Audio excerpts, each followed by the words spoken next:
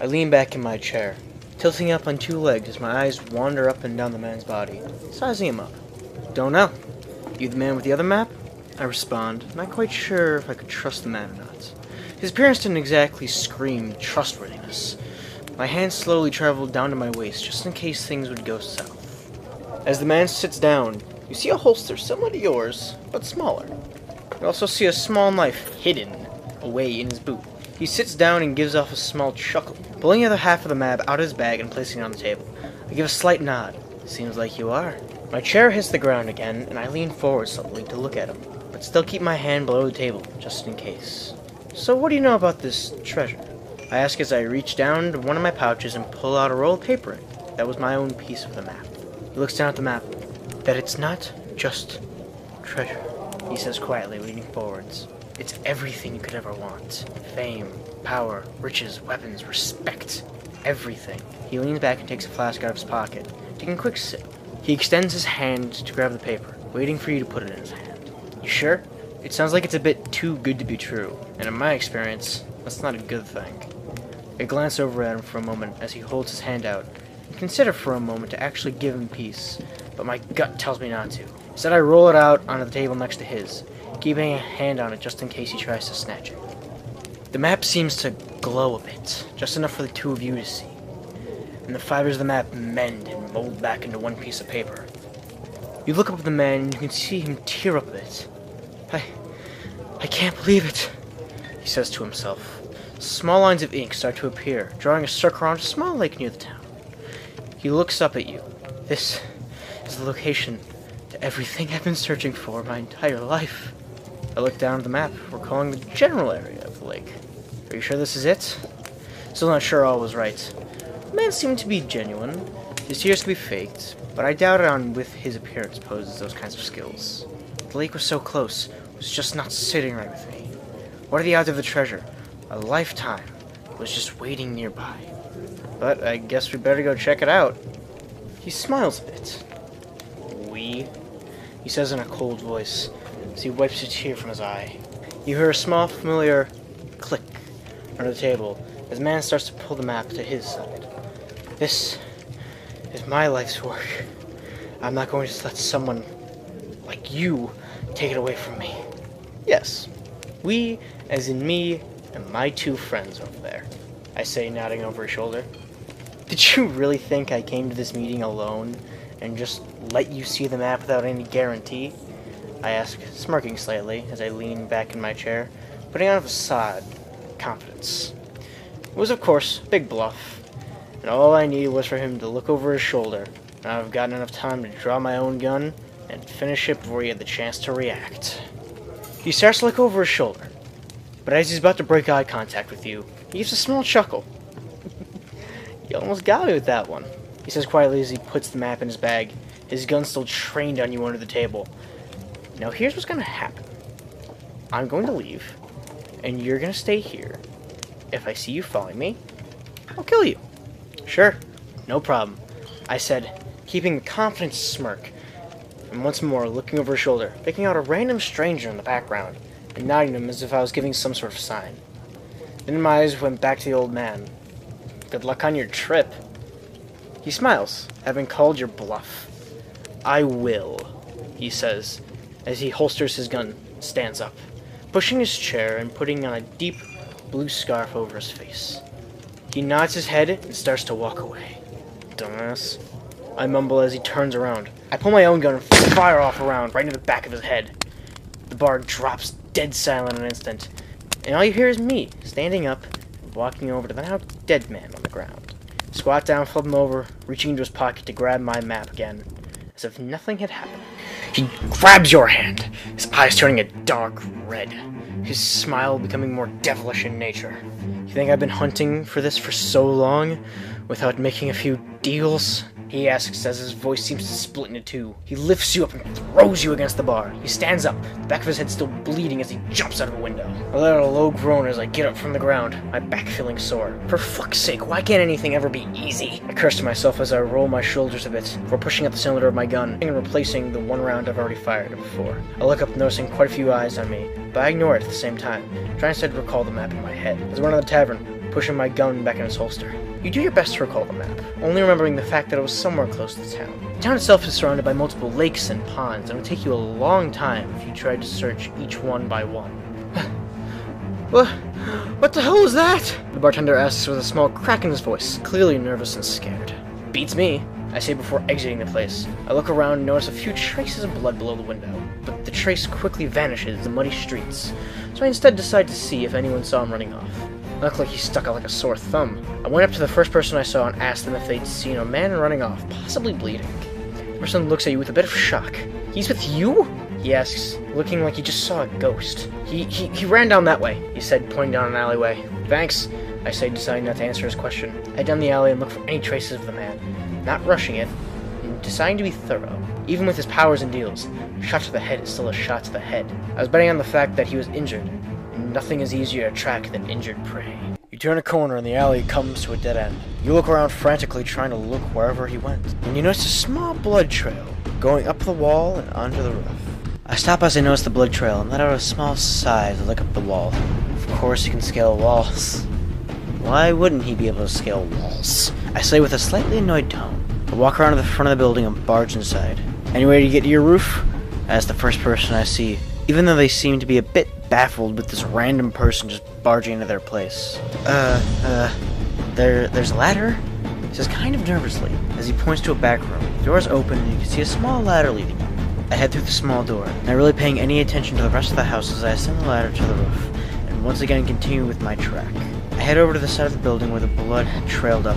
He kept following me to see where the man had gone. With a little bit of luck, he decided against jumping between rooftops. You see him 3 roofs over, leaning against the chimney as he wraps his scarf around his head to stop the bleeding. Turns around and quickly takes a shot at you as he ducks behind the chimney, just missing your leg. My hand quickly goes for my gun as I hear the shot, but as he ducks behind the chimney, I stop and instead pull back inside down the ladder into the house. Any chance you have any dynamite lying around?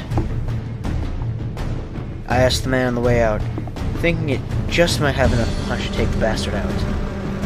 Why would we have dynamite? We're a bakery, he says, clearly distraught.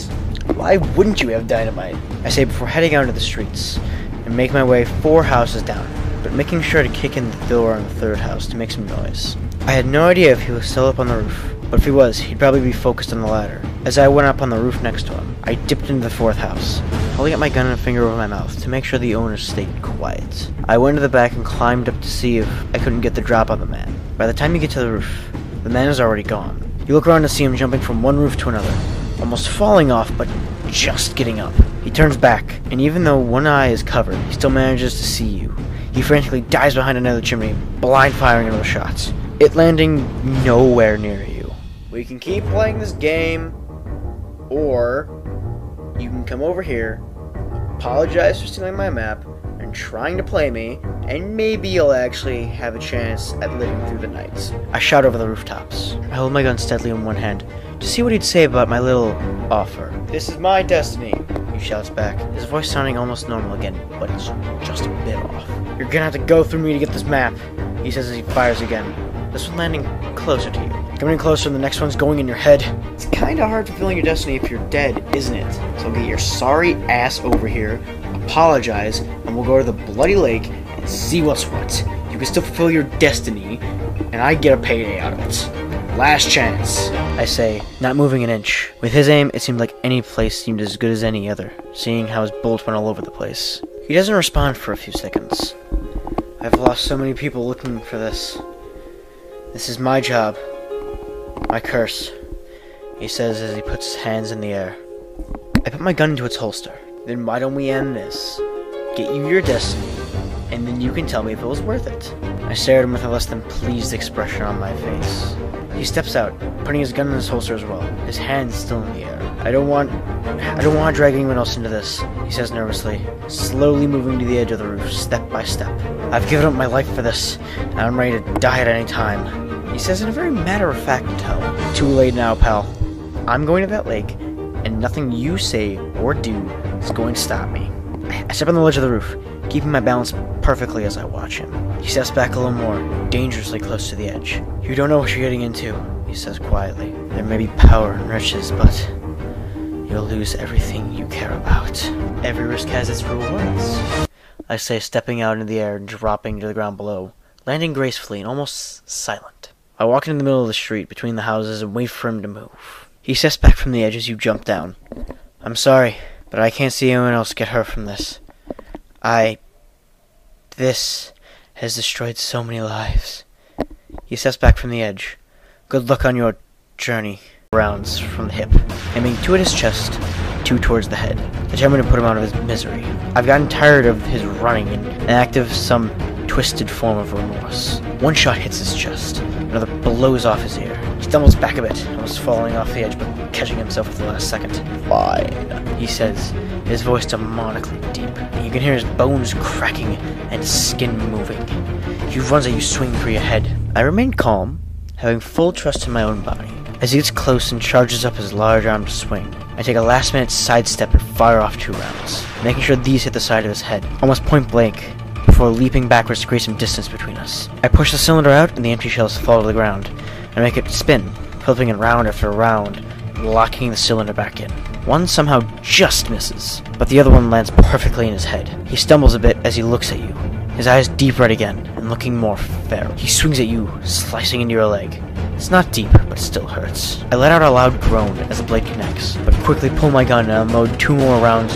Instead of backing up this time, I went forward, pulling a dagger from my waist and pushing it into him, just below the 4th and 5th rib, aiming straight for the heart. The blade hurts him, bad, his blood pouring onto the side. The bullets land in his chest. He doesn't step back, instead moving closer, slashing at your chest. Again, not deep, but just enough to hurt. You've taken much more than this before, but you're not at your best right now. You can tell he's almost on his last legs, though. I leap back, not wanting to be in range of that blade. And to finish him off, I pull out my crossbow hanging from my waist. I'll lock in one of the bolts and make sure I'm aiming before I send it soaring through the air, into his chest, just next to my dagger, bearing deep into his flesh. Die already! He falls onto one knee, breathing heavily. He stands back up and swipes the crossbow and the gun out of your hands, almost falling over as he does. He tries to swing at you again, but misses, getting his weapon lodged in the chimney. I walk up next to him, pulling his head back by his hair, pulling a knife from its holster on my thigh, and jam it down to his blind eyes, making sure to drive as deep as I could, and then taking my second knife and slitting his throat. He starts to choke on his own blood for a second, his hand and eyes returning to normal. He holds his throat as he slumps to the ground, twitching a bit as he dies. You hear a deep, quiet laugh back of your head as he stops twitching, his blood pooling around your feet. I looked behind me for a moment, but found nothing. I shook the feeling and bent down to once again take the map off his now dead corpse. Or at least I thought so. He'd been one tough son of a bitch. Once I had the map, I stuffed it into my pouch and started making my way back to the tavern to patch myself up and get something to drink.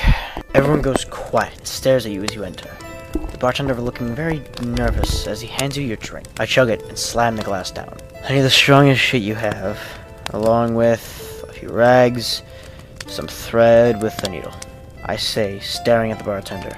My expression might have been a bit intense, but after having to chase down and fight the old guy, my patience was at an end, and I wanted to kick back, relax, and rest for the rest of the night. You can't help but stare for a little bit as you order. He quickly turns around and slams down a large mug of something. He walks into a back room and comes out with some bandages, a needle, and thread. Take a sip of the drink, and it's pretty strong. I smile at him before taking the things and heading over to a table in the back corner of the tavern. Put my coat over the chair and the bandoliers over my shoulders on the table. I sit down, pulling my shirt over my head, throwing on the table as well. Underneath my chest was wrapped in wraps of cloth, and my stomach was bare. The cut was just above my breasts, and after unwrapping some of the cloths, the wound was exposed. Took a sip of the strong stuff and poured it onto the wound to clean it. Burnt like hell, but I suffered through it before threading the needle and starting to sew it shut. I had to take a small pause between every stitch to brace myself for the pain. The rest of the tavern had been quiet, and probably whispering about you. After about a minute, a man with silver eyes walks up. "You need some help, ma'am?" he asks as he sits down across from you. "Does it look like I need help?" I ask in an almost murderous tone, as I was clearly dealing with quite a lot of pain. The man's hand starts to glow as he puts on your shoulder. You feel some kind of energy flowing through your body as your wounds close. The man looks up at you and extends his hand. "Salazar," he says with a small grin. The rest of the tavern is starting to go back to its usual self. "Lexi," I say as my eyes go up to meet his. "I didn't ask for your help," I say, assuming he wanted something in exchange, like everyone else in the world. Nothing ever came for free. If it did, then there were some other strings attached. I eye him for a little while, before going to fix my leg instead. I undo the straps on my boot and slide it off, revealing yet another wound. He puts his hand back on your shoulder, and that wound mends as well. But it looked like he needed it, he says with a soft chuckle. So, what's your story then? He asks, pointing to your closing wound. Guy pissed me off, so you better watch your mouth. I was maybe acting a bit too rude, but I really wasn't in my mood. I strapped my boot back on and started dressing back up again. He puts his hand up in fake surrender. Hey, I just came over to help you out, he says with a soft smile. You look like the, adventuring type, he asks, noticing your gun. Call me one too. He says that he pulls out his own perk box and places it on the table, letting you get a good look at it. I'm not interested in teaming up. Thanks for the help, but I just want to get drunk and go to bed. I say, taking another swig of the stuff I got to clean my wounds, but it clearly wasn't needed anymore. I wasn't going to suggest it, but now that I know what's on your mind, he says with a soft chuckle. What is your quest? He asks, leaning back in his chair. You really don't get it, do you? I stare at him. The thought of just shooting him crossed my mind, but he'd saved me a day's worth of recovering. He has a bag of coins on the table, along with a small box. Look, I'm here to help. But if you're not going to take me, then take these. He says that he opens up the box, revealing bullets of different colors. What are those exactly? I ask as I look at the bullets, assuming they had some sort of magical properties. I call them gradles. He says, picking up a blue one, ice. Picks up a red one, blood, orange, fire, green, sickness, yellow, explosive. There are at least 10 of each in the box, organized by color very nicely. And what are you expecting in return? I was slightly interested in the bullets. Something like that had to be worth a fortune, and no one would part for them for free. Nothing, just for me to join you, he says, quietly leaning forward. You can have the coins and the bullets. All I ask is to join you. He says, his eyes looking deep into yours. And why do you think that joining me is going to be worth all of this? You don't even know my quest I'm on, I say, returning the stare. I crave adventure, he says, getting more and more excited. Danger, the thrill of the chase, all of it. It's amazing. He says as he starts to stare off into space as he continues on and on.